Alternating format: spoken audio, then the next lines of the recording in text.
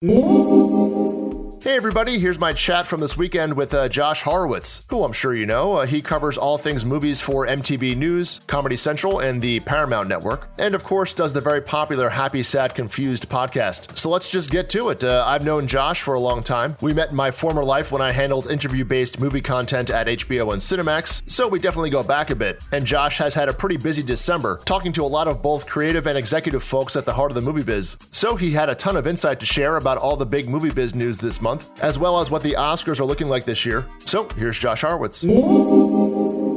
All right, Josh, sir, how are you? I'm doing well. Thanks for having me. A pleasure to be on the other side of the mic for once. You feel okay? No, honestly, I don't. I was telling you before, I pride myself on being decent at your job, but not so much at this job. So good luck to you, sir. Yeah, I was like, Josh doesn't do a lot of interviews, and I don't know if that's why maybe he doesn't like to do interviews, or maybe he doesn't get asked to do interviews, and I didn't know. Surely not the latter. So, you've been MTV movie guru, kingpin for years, I guess, movie news. That's kind of on the business card. That's on the business card, but you kind of know you're the Viacom movie person. You've done in the Before Times for Paramount, the On Location series, where you went to iconic locations from films with the filmmakers. Yep. We did Clerks. We did M. Night Shyamalan in Philly for Sixth Sense. We went with Zooey Deschanel to 500 Days of Summer. We did Michael Mann, my personal favorite, for Heat. Right. Lance Reddick here in New York for the John Wick films. Yeah, that was our, sadly, that obviously was a casualty not only of the Paramount Network's transition, but also clearly there are a few shows that are more ill-suited to these times than going on location in various locales around the world. So maybe it'll come back one day in a different form, because I did love doing it. Currently doing a Comedy Central web series called Stir Crazy, which I guess kind of explains itself a little bit, but you're doing chats there from your apartment. Yeah, that one evolved in kind of, I guess, the best possible way out of, obviously I've been doing sometimes silly, sometimes serious interviews for MTV over the years, and I've been working increasingly with Comedy Central in recent years, and when this insanity began, they came to me and said, can we do some kind of, remote Josh HOROWITZ interview show? And all credit to them, they worked with me really quickly, and we kind of cobbled it together and have kind of learned on the fly. And here we are, like 35 or 40 episodes in, and it's actually been a really nice kind of escape for me, and we've been lucky enough to get some pretty great talent riffing with me and doing my silly shenanigans. It's been a fun escape. Yeah, it's kind of, you can't do the famous after-hours sketch for MTV, of course. You can't do all of those shenanigans, but this mixes in some of that spirit, I think, infuses this a little bit. Yeah, I used to do this kind of scripted sketches for Comedy Central for after hours, and this is unscripted, of course, but leaning into kind of the silly talk show games that I used to do way back when in my, I sound so old, in the early Junket days when I met you, Sean. I would do these kind of silly games on the fly, and now I've refined my silliness into a tight 8 to 10 minute interview program for Comedy Central, and thankfully, having done it as long as I've done it, these silly movie stars tend to trust me to go to places that hopefully they don't go with many people. So it's pretty cool. You have history, so yeah, exactly. Yeah. Mostly good. Mostly good. The ones that return. Yeah, exactly. Exactly. And then you're still doing MTV News stuff occasionally for their YouTube pages and all the digital platforms of MTV. Yep, when called upon, I am there for them. So yes, doing kind of like their quote unquote high profile conversations. Whether it's I did Gal Gadot the other day and Tessa Thompson. So yeah, they kind of call me in every couple times a month to do those kind of high profile movies, and it's again I have the luxury between that, my podcast Happy, Sad, Confused, where I kind of get to be, indulge in my semi-serious side. And yes, I do have that side where I can have a actual articulate conversation, hopefully with a filmmaker or actor, and then I can indulge the silly stuff with Comedy Central. So I contain multitudes, Sean. You know this. Certainly do. All under the where's your Viacom tattoo? You have that somewhere? I can't show that to you right now. That's not a place where it's appropriate to show. It's like Nexium. They brand you. Oh, wow. I know you love The Vow, so yes. I'm not sure. Ask how many times you've watched it by now, but yeah. Only once. Then I watched it. Well, I can't even. What was the other one called? I was an early adopter. Yeah, to the doc series, not to the cult. To be clear, yeah. Thank you. Yeah, thank you, Josh. So, in an alternative universe somewhere, we'd be talking about how great it is to have Eddie Murphy back on the big screen for Coming to America 2 this weekend. But, this universe, not so much. We do have two big movies, Wonder Woman and News of the World. So, where's your head at here as we finish out 2020 with the movie business, Josh? It is crazy. I mean, yes, that is the term, the alternate universe thing definitely always occurs to me. I mean, I live relatively close to Times Square, and I sometimes venture over there just to get my walking and et cetera. And I don't know if they still have it up. They still have I think they still have the Quiet Place Part 2 billboards up in Times Square. I have one in my neighborhood too. Yeah, it's just like you're living in I Am Legend, where like the artifacts exactly. of a different time exist. So I had the same thought. It is odd, but yes, to your question about kind of like the modified Christmas season. I mean, in some ways, and I'm sure we'll get into the HBO Max of it all, like the fact that Wonder Woman 1984 is being released in some way and is going to be available to everyone makes it feel a little bit more cozy and comfortable, because at least we do have at least one ginormous, silly Hollywood blockbuster to all kind of talk about, even if it happens to be something we're talking about from our living rooms as opposed to gathering in theaters. News of the World is I'm endlessly curious how that one plays out. I mean, I've seen that one and it plays well. It's Paul Greengrass, Tom Hanks, and maybe, yes, in normal times would have actually been a decent sized hit for them. I could see that delivering.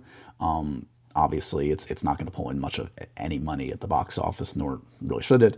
But we're seeing the vestiges, like the whispers of what this Christmas season would have been. Yeah. And in some ways, it's reassuring and nice. In other ways, it's reminding us of like what might have been like had we had a normal year, a quote unquote normal year. Yeah. Well, let's dive into the Warner Brothers is certainly dominating at least all the industry talk, I guess, the past 2 weeks. So they're putting, for those who don't know, they're putting all of their 2021 releases, day and date, as they call it in the business, streaming on HBO Max for 30 days and in movie theaters as well at the same time.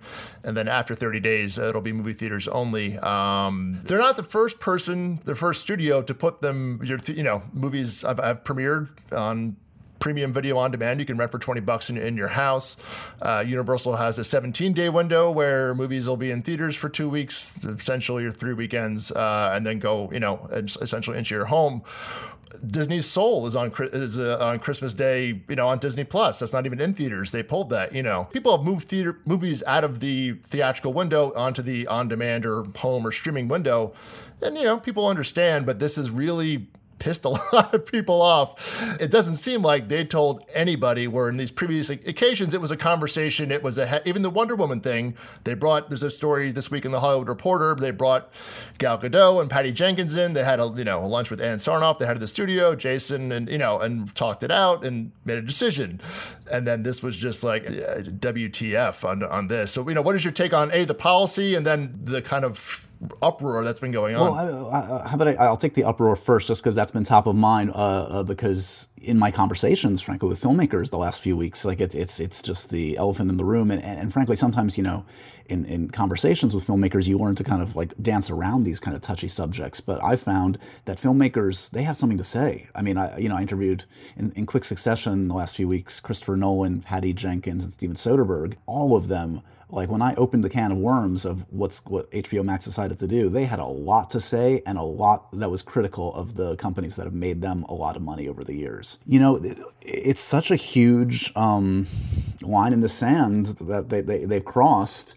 Yeah, the long-term repercussions are confusing to me. I don't know. I think the question everybody keeps asking is, can the genie be put back in the bottle? Can audiences relearn old habits after they've gotten things like Dune and Matrix in the comfort of their own home? I tend on the side of a little pessimism. Maybe that's just my general personality, and I do worry that I think we're going to see a diminished exhibition after all of this. I don't think it's going away. I don't think theaters are dead. I don't think we should go that extreme. But I've been saying, and even prior to this HBO Max announcement, that my sense, like, and others have said this, is I think movie theaters are headed towards looking like Broadway theater does here in New York, that where it's more the realm of a special occasion, high-end experience. And I think it will be the realm of the Disney blockbusters and the Warner Brothers blockbusters. I don't know if Warner Brothers is going to stick to this mandate past 2021. I don't even know if it's going to last into 2021. Look, there's no contract signed here. And everyone's like, oh my God, it's like, who hasn't reversed a policy in Hollywood at some point? Of course. So, and Dune isn't even their movie, the whole Legendary, they don't own all the, so that may legally go away. Matrix is the kind of an outlier that I don't know will last, but they got to pay Keanu a lot of money to buy out his side of that contract for how many percentage points he has in the gross of the Matrix series. So they just don't have, and they're not Netflix. They don't have the money to pay out these people on that level. That's something that Patty Jenkins mentioned. She literally said, "Why would I work for any studio like this? Go to Netflix. They will pay me what I can make." Yeah, they've said they're making generous payouts, but the earliest incarnations from the agents and business affairs is like, if you think that's generous, you have a lot to learn about about what everybody else is paying, I think. But yeah, and you look, and you're angering the artists that, Warner Brothers especially. Warner Brothers, which has this legacy of being a filmmaker-friendly studio, the home of Clint Eastwood and in recent years, Denis Villeneuve and Christopher Nolan. This is their bread and butter. Yes, the franchise stuff and the DC stuff and the Harry Potter stuff, but like their ethos, more than Disney. Disney's about IP more than Warner Brothers, arguably. I think they're going to have to retract and make good, or else they're going to lose all of these prominent filmmakers. And to Patty Jenkins' point, I don't see the next wave of prominent filmmakers going to Warner Brothers when they're probably even less wedded to the theatrical model. They have no qualms about going directly to Netflix because they didn't grow up with the allegiance maybe that you and I had to movie theaters. So the William Goldman adage is true. Nobody knows anything right now. It's moving so fluidly, so quickly, but I think Warner Brothers maybe overplayed their hand, and I have a feeling that we're going to see them backtrack a bit in order to save some face. A few people have come forward because one of the first movies is a big Denzel movie. The Little Things. Little Things, yeah, which is in January. Is one of the first movies that's going to fall under this after Wonder Woman. And there's a few things out of the stories that have come out are just like, hey, I don't mind this policy, but the way you went about this just was, you have zero sense of how this town works. And it's like Universal has made quite frankly, a very similar policy. Yep. And that deal for that 17-day window between we can put movies on, premium video on demand for 17 days later, that's a permanent policy with AMC Theaters and with Cinemark. That wasn't a pandemic policy. That was here on out. Here is our deal. The major difference to me seemingly is that Universal doesn't have a streaming service to buoy. Peacock is not going to be worthy of that. Yeah. No, not yet at least, and they weren't at least in a position or ready to double down at where HBO Max, they saw that they needed to just inject lightning fuel, they needed something, crack cocaine into this thing just to make it fly. Yeah. And say what you will, that's going to get subscribers to watch Wonder Woman, to watch Dune, to watch Matrix. That's gonna get it into the Disney Netflix realm, or at least a fighting shot in that pantheon. It's really just that collateral damage question of did you inflict a mortal wound here, or is this just a flurry of by February we'll all have moved on, and they may have written some bigger checks than they thought they may have had to write. Right. Money also solves a lot of problems in Hollywood where,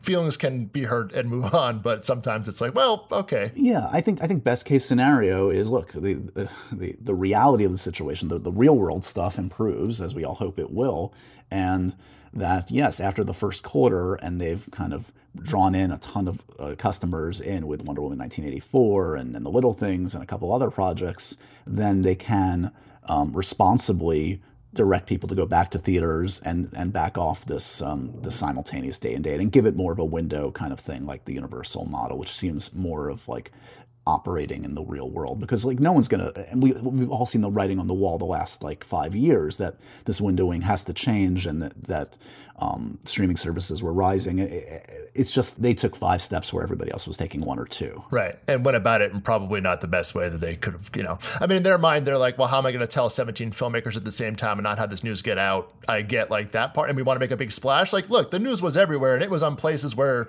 nobody ever talked about HBO Max. So it achieved a lot of goals about what he wants to do, right? And it was a very internet way of going about it, break things and we'll figure it out later kind of way. Yes. It's a very tech mantra. Yeah, it's as much as it's dollars and cents industry, it's also a relationship business. And as I said, Warner Brothers has just really relied on these key relationships.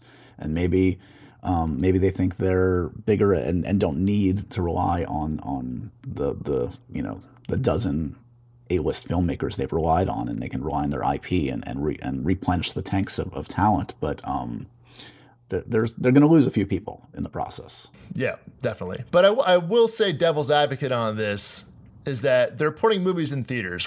The only other studio right now is Universal, and that's it. And quite frankly, and I'd be curious what your thinking is on this, but until May, there's nothing. Like, I mean, there's, Disney has the Raya movie, which is also going on premium video on demand on Disney. So that's still home, and that's in March. Yep. Until Black Widow, until Fast 9, and until Godzilla versus Kong, right. Another Warner Brothers film. Those are the three big May titles. Those movies have to open to $60, $70 million. They can't open at 20, it has to be enough of a population gain for them to say, all right, Black Widow can't open to under $50 million. Yeah, Disney seems to be of the mind, and I get it. They're kind of like, look, if the conditions don't allow us to make the money that we need at the box office, we're going to shift to the streaming. And they can still shift Black Widow. I mean, it's, again, nothing's in stone. And I think they will. I don't think if they haven't bit the bullet by now, they're not going to bite it in May. They would rather push it down the field yet again 6 more months. I think they will. Exactly. So then you're talking big movies in theaters till June, and it's like, and no one's going to be, and Sony's not putting movies in theaters. Paramount's not putting any, nobody else is going to step in here. Universal can only have so many films. So yes. How do these theaters survive for 6 months on, Liam Neeson action movies is, you tell me, so like at least Warner Brothers is supporting the theaters. Yes. It's like, we're giving you products. We're allowing you to show movies again. No, that's an interesting perspective that I hadn't thought of. You're right. They're at least delivering product, even not in the ideal way, but like right. It's there for them. And there is no alternative for the theaters right now. They need a bailout from the government. Yeah, well, that's right. Which, or many theaters, more theaters will fold and change their business model, lower their ticket prices, as I've heard, to draw people in. Yeah. But you're right. I don't, That's the only, not the only, but the devil's advocate side where I'm like, all right, at least they can go to talent and say, you know what? We're the only studio outside of Universal supporting the actual ecosystem you guys all are giving the lip service to that this has to maintain. This is a 6-month dry period for them, with every studio except for one. And I don't even know what the Universal first half of the year, yep. Is, quite frankly. But I don't, outside of Fast 9's the big, is their next big, movie. So, that's something where you can go to a filmmaker and say, by the way, we were the only one putting these things in theaters. And they were the only one to take a shot with something like Tenet. Right. And to roll the dice and make the push. And they bit the bullet. Like, they ate a lot of money on that, They sure did. Yeah. So, yeah, I mean, I think that is, you probably... No one's talking about that. But you do have the argument down for what I'm sure they will go to filmmakers with. But, from a filmmaker's perspective, I think they'd rather just like, I'll wait. I don't want my film compromised. I made Dune to be on 6,000 screens, not 500 screens that are going to make $7 million opening weekend. Yeah. Never a dull moment in the business. But the other side, which we haven't talked about in December, is always it's Oscar season. So, so Pete, I want you to give us a slice of life into Josh's December usually. What is your December 1st to say December 18th usually like this time of year? Right. Well, so on just like the kind of like work side, like the interview side, this is the most hectic window usually because it's the combination of all of the kind of highfalutin, awards contenders put their talent out there. Combined with all of the Christmas movies. So like this is like there's like 2 weeks generally where like it's back-to-back junkets and it's the biggest like movies of the year. Not so much this year, though it has been actually relatively busy the last week or two. But award season, again, like everything else has been turned on its head. Obviously, the schedule is all off. The eligibility moves into February, which is just totally changes the dynamic. So you have films like, One Night in Miami and Nomadland that virtually nobody outside of like the festival circuit knows about. Like John Q. Public has never heard of Nomadland, has never heard of One Night in Miami, and they're going to hear about it much later in the game. My general sense of like Oscar season is it hasn't permeated the public consciousness because like what are the Oscar contenders right now? There's no Oscar movie that like the general public knows about, really. Yeah. Even outside of just December, onslaught that we always usually get, there's always a few in October or November or even September. There were no films, released at all. No, and it didn't have the gasoline that usually comes out of like these worldwide events, these press events like Cannes and Toronto. While Toronto still tried to soldier on, it did it in its own way. It can't compete with like 10 glitzy A-list premieres with Brad Pitt and Angelina Jolie every night getting all the coverage. And it's less of the bigger films that would normally be out there, I think, getting kind of the more traditional Hollywood awards entries. So I think the awards season, if you look at like the top contenders, it's more art house friendly crop of movies dominate the Oscars, which is fine. I love that stuff. It's not going to necessarily be good for the Oscars, which has already been struggling in the last 5-10 years. Yeah. It's, I'm heartened, I will say, by Steven Soderbergh being one of the producers of the Oscar telecast. He's a brilliant guy that kind of appreciates high and low end art. And so I think, really does, I think he'll bring something interesting to it. But you can't bet on the Oscars being the influencer that it usually is in pop culture this year for all the reasons we discussed. And not to mention also like all the FaceTime, award season is built on FaceTime and parties and. Well, that's why your schedule usually would be, all right, how many movies would you see in December, like in a given year? It's like, I don't know, 10 or 12, maybe, Yeah. And then like, this is, I live in New York, so it's even more so in LA, but like seemingly every night there's like a different studio or film doing a Q&A, a meet and greet, something. Cocktail party, whatever, yeah. And I still get these weird invites to like these premieres with like an exclusive Q&A afterwards. And it's like, I've gone to virtually, I think I went to, I watched one just because I wanted to see the movie early. Yeah. I can't even remember what it was, but like they try to make these things special and make you feel kind of like you're part of some exclusive club that you can't magically make somebody feel what it feels like to be in the room with, Ryan Gosling. Like that's, you can't bottle that up and put that in a Zoom chat. Sorry, those guys. Eyes aren't Zoom friendly, man. You got to experience those IRL, man. Come on. How do you get mesmerized by the Gosling eyes otherwise? Truly. So, every like everything else, the fun has been taken out of everything this year.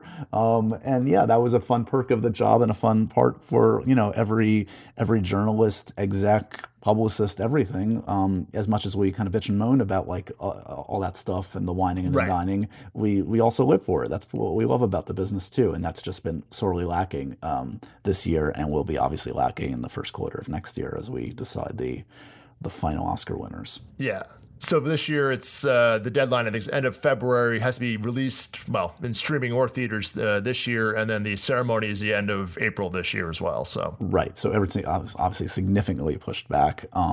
But at the end of the day, this whole year and a half, this 2021 Oscar and Golden Globe and all of it is going to be tainted. It's just not going to have the same feel. It's always going to be looked at as a strange outlier. Yeah. And then also, Sundance this year. I know you're an avid skier, Josh. Are you upset about the? I don't know. Feel like that's a dig against my lack of ability in any physical fashion. I have skied. I put on my boots today to go out in the snow to visit nature. Okay. Yes, Sundance. I haven't attended actually one of these quote unquote virtual film festivals yet. I'm planning to for Sundance, and the slate is lessened just in terms of sheer numbers, less, frankly, high-profile actors than I'm used to seeing in the list of Sundance films. I haven't really closely looked at their plan. From what I gather, just in reading some short things, they're going to be doing some in-person events at various cities, right, around the country. Your state may vary, in terms of what that is, but it's also just 5 days. It's only a 5 day. Usually it's a 2-week period, and this is only 5 days this year. So right, I've been going to Sundance for I think 14 years. This will obviously be the first one I haven't been in attendance physically since then, and that saddens me. there's the symmetry in a way. Like the first thing that I canceled on in this year was South by Southwest. I was going to say, and then there's South by in March, which is not happening this year either, or maybe not does that even exist going forward is another question, I guess, really. 2 years in a row and not happening, financially, I don't know. But that's going to, gut them. I mean, it's just funny to look back, like at my plans to go to South by and CinemaCon. Again, what is CinemaCon, my God, going to look like going forward? For people who don't know, that's industry. So it's essentially the movie theater owners of the country coming to Vegas for a couple of days every year, and all the studios trot out their stars. And it usually happens in April. Big industry confab, and then some select journalists come along and do interviews to kind of preview summer movie season and so forth. So, but that's that even like, I mean, again, in recent years, it felt like, maybe this is a little excessive of an analogy, but it did feel like you were a little bit like on the Titanic, where like there was like a certain kind of person there that just like was willfully ignorant about like where this industry was headed, and like everything's fine. No, it's fine. We're doing great. Like, yeah, these numbers aren't so great, but we'll be fine. And then the ship cracked in half this year, and I don't know what CinemaCon looks like the next time we all gather, but that is a group that is decimated. As discussed earlier. Yeah, I mean, even Con is, a question mark. That's May. I mean, that they held on last summer to, till with their gripping the edges there, like they're like, we're doing it, and then they just like, no, we're not. Well, yeah, we've all had a huge learning curve this year, and we were all willfully, I think, ignorant to different degrees, especially in the beginning. Sure. Some of us kind of like adapted and realized how monumental this would be earlier than others. But it has been fascinating this year to see like how the publicity game has changed and hasn't changed in some ways. How difficult it is to book people now versus before. And people have asked me about that. Like, is it easier now because everybody's just sort of sitting at home? And in some ways, yeah, like I've definitely had like greater access to people than ever. But it has been also interesting to see the quote unquote movie junket come back. And actually come back in a very similar way. It's still kind of like soul crushing to like wait in like a virtual waiting room for like your 8 minutes with somebody. Yeah, but there's no free food sitting there from the hotel, and there's no more like nice, I desperately miss the Four Seasons chocolate chip cookies. Yeah, horrible problems to talk about in the kind of environment we're in. But true. It's funny how like the patterns of old Hollywood publicity have actually just kind of like been replicated virtually now. It took a couple months, but and I didn't participate in any kind of virtual junkets the first few months at all, and I've only done a few in the last couple months. But I've been a bit of a snob in recent years generally, anyway. Just thankfully because I have been doing this for a while, and I do have some decent relationships in the industry where I can kind of get around going through the junket format, which is limiting in terms of time. Right. Number one, yeah. Obviously you get the 4 or 8 minutes, and it's also control. It's controlled by other people hitting the on-off switch, the stop record button, and just all of these factors really change the dynamic, I find, of a what's trying to be a loose human conversation. So for all of those reasons, I have avoided junkets both in person in recent years and even virtually this year. And again, I know I'm in a lucky position where for a variety of reasons, my outlet and just my experience lets me kind of avoid them. But I guess my point is I'm surprised, frankly, that the junkets remain. And I see the same players in there and the same companies doing it. And, I'm not denigrating them. They're doing the best they can. What I'm more curious about, and I've been curious from the start, is, again, in the aftermath of all this, because we are going to come back to some semblance of reality at some point, whether it's in summer or next fall or whatever, what celebrities, what actors, what filmmakers, what studios are willing to do, and do they do as much traveling? Do they put themselves out there in hotels, etc.? Having seen that this can be done this way, do we retreat back to more virtual conversations? I don't know. So for those, most people know what a movie junket is, but it's essentially a weekend about 2 weeks before a film comes out. The studio will bring in a bunch of journalists across TV, radio, internet, some print, whatever it is, and the interviews you always see with the actor in front of a poster of the movie or whatever that kind of thing is, and journalists come in 5-minute clips and do interviews. So so for many decades, deemed kind of the most efficient way to just bang out 150 interviews in 2 days. Exactly. And I've had this conversation with you and everybody in my business in recent years. Again, this isn't anything new. We've all talked about this is an antiquated model that feels insane that we're still doing this. Right. Again, now the match has been lit and it burned up, and the old model is over in some ways. It will be really curious to me if we rebuild that crazy model in the same way it was built before when we come out of this. Like I said, they have kind of rebuilt it in Zoom fashion in a very similar way. So maybe I'm being Pollyannish when I say like, oh, it's over. We're not gonna go back to that old model.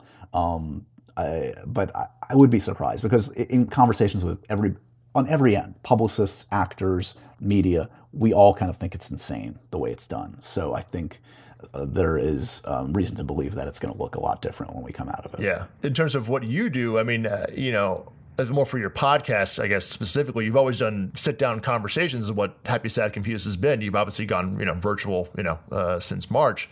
Would you consider doing more virtual interviews, in late 2021 onward, or are you going to kind of stick to the IRL thing? Have you thought about what your line in the sand might be, or is it? Right.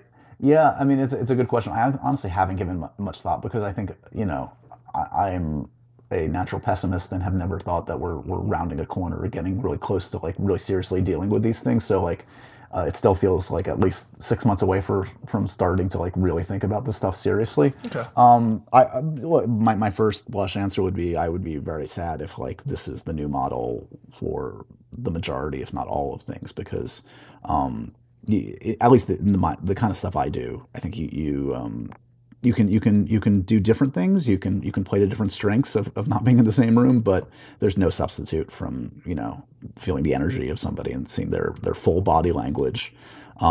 So my instinct is that I will hold out hope and push for IRL conversations, but talk to me in a year. Exactly. as I'm still beaming from the Matrix and eating my ramen noodles in the cold. Yeah. You want your Keanu interview or not, buddy? Come on. Exactly. Yeah, Keanu's I talk a big game now. Yeah, exactly. Well, I think for you, and if it's a first-time conversation, then maybe not. But if it's someone I think you're probably more comfortable on a virtual where it's okay. We've talked 4 times. I'm fine with us just chatting like friends. That is an absolutely an excellent point. And 90% of the people I've done for the podcast and Stir Crazy are people that I have some semblance of a history with. Exactly. But yes, I think diving into a first conversation with somebody over Zoom is that takes a lot of talent for the journalist or host. So Godspeed. Yeah, exactly. But I do think actors will go back to doing the talk show circuits, which certainly drives a lot of the in-person press. Like that's hard to. I don't think those shows, the Colbert's, Fallon's, Kelly and Ryan now. I'm like, Kelly and who? Will accept the virtual, the screen interview. That's where I'm curious to see if they will take that as a 3-person, hour show. Will you accept one guest as a virtual, or does everybody have to be in real life? I would imagine they'll insist on it. Well, I think it's harder. Like, those talk shows now come down to their viral moments, right? The sketch, the game, etc. Right. And those things are harder to execute. Again, virtually, you can do it, and I've had some modest success even on Stir Crazy in finding kind of small viral moments. But it's my After Hours series, you can't do a full-on scripted sketch right now. No. And no. So I think your instinct's right. I think the late night shows will definitely still be the domain of what it used to look like to a degree. Yeah, and I think that will help drive a lot of other things to come back that you could do virtually, but if you're already doing this, why don't you you're already here in New York, why would you stop? Exactly. Once you make the trip to New York or LA, you're not going to just do one thing. You're going to do at least some. It might be a small amount of things, but they'll make some rounds. Yeah. So you do talk a lot to the movie studios. It's been a tough time, especially the past few months. The publicity and marketing groups haven't been immune from the layoffs that have been going on pretty much across the board at every media conglomerate, movie studio. What's the the temperature you're feeling, you're hearing at this point? Is it optimism? Is it a weariness, disillusionment? Is it, what's your sentiment, as the year has gone on? Where do you feel the studio executives are about the business? What's the, I guess my sense in talking, and most of the studio folks I'm talking to are in publicity, for those that have made it, first of all, because there have been tremendous layoffs and we've lost a lot of really good people to these layoffs, sadly. But to the ones that have made it, there's a glimmer of hope in that there's more product now. Warner Brothers is now pushing out stuff. I'm talking to those folks a lot more on the regular. Disney is now putting out more originals and they've conflated, their streaming with their theatrical. So the publicity department handles both right now. So they're now busy. So my amorphous, just like, sense of it is those that have lasted through luck and hard work. There's at least, they seem busier than they were, because yes, the first 6 months, some of my contacts, the ones that were still there, they had nothing to do. So I think they were just praying that they would be furloughed and brought back, or just remain. And some weren't so lucky. Yeah. Yeah. Like, at least, look, again, HBO Max, they're at least doing something. Now they know, like, they're not going to push it off for another 6 months. They are going to release a big Denzel Washington, action movie. Right. And I literally got an email from Warner Bros. Today, like, full steam ahead. And Universal too. They have a model. Like, the ones that have kind of created models for how to do this, there's a roadmap to getting back to work. Right. Well, speaking of comfort, you've added an element to your Happy, Sad, Confused podcast this year called the Comfort Movie Element Conversation. So where did that idea, well, first of all, explain what that is and where that kind of idea came from. So traditionally, Happy, Sad, Confused is essentially like a loose, rambly Josh Horowitz conversation. I'm kind of like a movie nerd, and then I like to just sort of like have a real freewheeling conversation for about 45 minutes with my guests. When the pandemic started, I felt like, again, I'd never done these virtually. I wanted to try to find some way to, I couldn't do it business as usual. It felt like it needed to be something different. And especially in those first days, it felt like a lot of us were frankly just looking for comfort wherever we could find it. I know I was. And not the most novel idea, but I thought, let's add an element to the podcast where the guest pre-selects a favorite comfort movie that they find always brings them joy. And I'll prep for that if I haven't seen it already. And then for at least, sometimes up to half the conversation, sometimes a little less, depends on kind of the nature of the conversation, we'll dive deep into why they love that movie so much. So it's elicited some really interesting picks. It is a fun kind of like window into someone's personality and their influences, like the high rarefied air of like Cate Blanchett choosing Long Day's Journey into Night, a big successful winner at Cannes, to like Zoe Kravitz choosing The American President, or Dakota Fanning choosing Almost Famous. It's Henry Cavill talking about the Lord of the Rings movies. So yeah, I mean, it's definitely a telling, revealing aspect of the celebrity that I appreciate, and oftentimes they're movies that I also can. 9 times out of 10, they're like, yes, I see it. I that is a comforting movie to me. Sometimes it's a movie I haven't gone back to or ever seen. Jesse Plemons chose the Lonesome Dove trilogy, or a 6-hour miniseries, which frankly wasn't a comfort movie, Jesse. Okay. And second of all, he gave me that pick the night before I was talking to him. So that was a little annoying. But yeah, it's been a fun way to kind of like change the format a tiny bit and talk about movies that I haven't seen in a while, movies that I love, movies that the guests love. And anytime you can get a guest talking about something they truly love or passionate about, that's gold. Yeah. And it's maybe the old man talking here. I won't drag you down with me, but just how much younger talent loves older movies. Like a lot of times, where like Dakota Fanning wasn't. I don't know. She was like, was she born when Almost Famous came out? I know that's happened a lot. Where I do the math and I'm like, so you couldn't possibly have seen this. This was my comfort movie. Yeah, exactly. You can't steal my comfort movie. My comfort movie wasn't from the '60s. Like we didn't have that. Obviously, different generations and home video changed everything and yada yada. But like Mackenzie Davis also was Death Becomes Her, and I was like, exactly. Great movie, but like I was like, how does that become? Does that strike you? Did that kind of? It has struck me. It's very interesting, and I think part of it is home video and cable and the way the movies that we grew up with were recycled and just played ad nauseum and in a different way than the previous generation. But I mean, I guess part of that's really good. Part of it sucks because it's like, wait, that was my generation. Let me at least have that. You do your, you can't have that one. Exactly. Sorry. You can choose. She's all that. That's not my genre. Go for the next thing, But I guess it's good that legitimate movies that I treasure are enjoyed by people that are 10 or 15 years younger than me, and sometimes more. If someone comes in with like a really Gen X movie, I'd be like, all right. Like if you say like Reality Bites or like I'm like no, you I don't know, like something that's such of a generation, right? That they don't belong to. Like that's like, oh, I remember back to that time of my life. Yeah, you're not allowed to look at your comfort movie as like a peek into like your father's generation. No, it has to be something of your I haven't stipulated these rules, Sean. You can make these rules in your version of comfort movies, but I'm just trying to get anyone to pick anything. I don't have the luxury of arguing with them. But if I chose American Graffiti, I'd be like, that's not my movie. Like a little, sometimes a little stay in your lane. A little bit like, all right, get your own movies here, Gen Y. All right, come on. I'm gonna add that as an addendum. By the way, the movie had to come out when you were between 5 and 16 years old.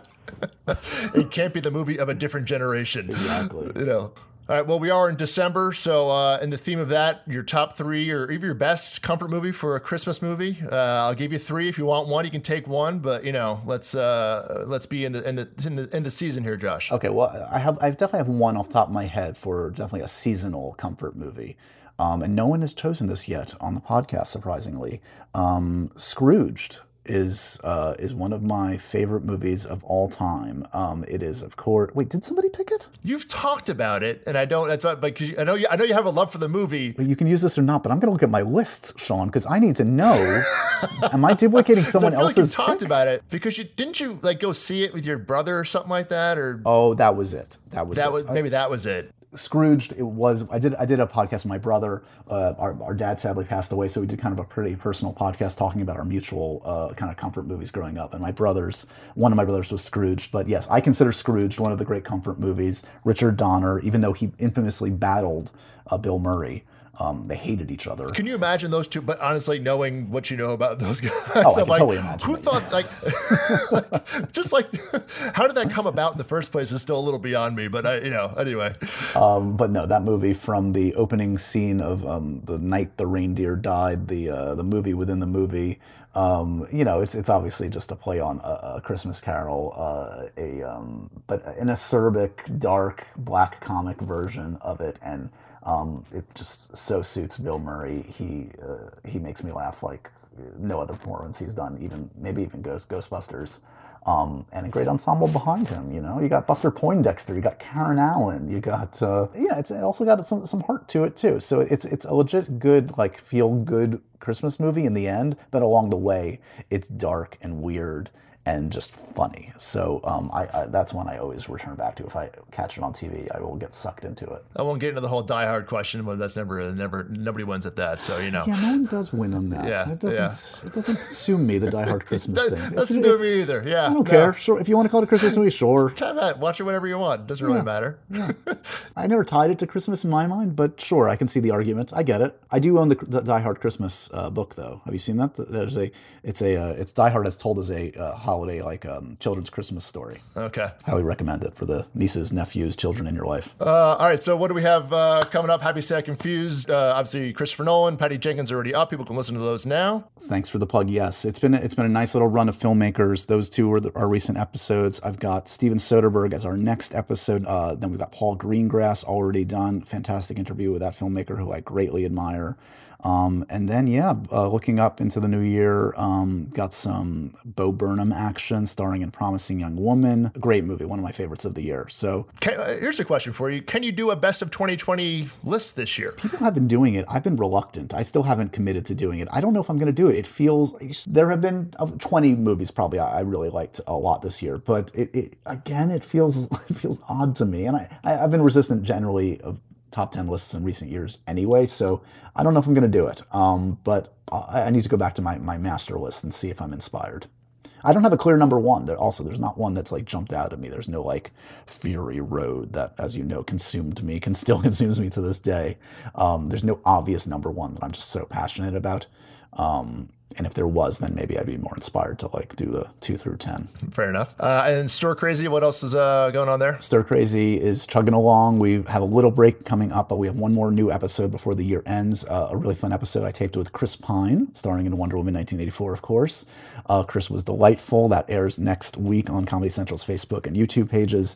The most recent episode that's up right now is Pedro Pascal, also from Wonder Woman 1984, and that one was bonkers in the best possible way. I haven't done much with Pedro at all, and he just delivered. So very excited for folks to check that out. See, virtual can work sometimes, right? Yeah, no, look, I'll take it. I'd prefer in person, but I'll take it. We can make it work. We're figuring it out as we go. And then you have a benefit on a Wednesday as well? Oh yeah, thanks for mentioning that. Yeah, I'm doing a Happy Sad Confused benefit, a virtual benefit on Symphony Space's website, and you can purchase tickets for $20. It's me and Katrina Balfe of Outlander fame, some special guest appearances from Graham McTavish and Sam Heughan, also of Outlander fame, and it should be fun. Be silly conversations with some games, some surprises, some giveaways, and it's all benefiting my mom's nonprofit theater organization, Community Works, which does great work in Harlem, as well as Symphony Space. So check it out on Symphony Space or my social media, Joshua Horowitz. I'll be shilling for that for the next week. Well, glad to see you keeping busy, Josh. Just trying to forget what's going on outside my window, all the insanity. But yes, no, thank you for having me, and thank you for the wake up. No, listen, got to keep you informed somehow, man. Come on. I'd be a dullard. I'd be an idiot without it. All right, man. We live in the same city, so hopefully we'll see each other sometime. In theory, that would be nice. Let's make that happen. Let's figure it out. All right, Josh. Thanks again, man. Thanks again to Josh for making time to talk. Always good to catch up. I put links in the episode notes to this podcast, to Josh's YouTube series, Stir Crazy and On Location, that we talked about in the podcast, and a link to his podcast, getting very meta here, that's Happy, Sad, Confused. So you can add that to your podcast lineup. Just hit that details button beneath the title of this episode in your app, and you'll see all the links there. And thanks for listening, as always. I'll see you in the morning.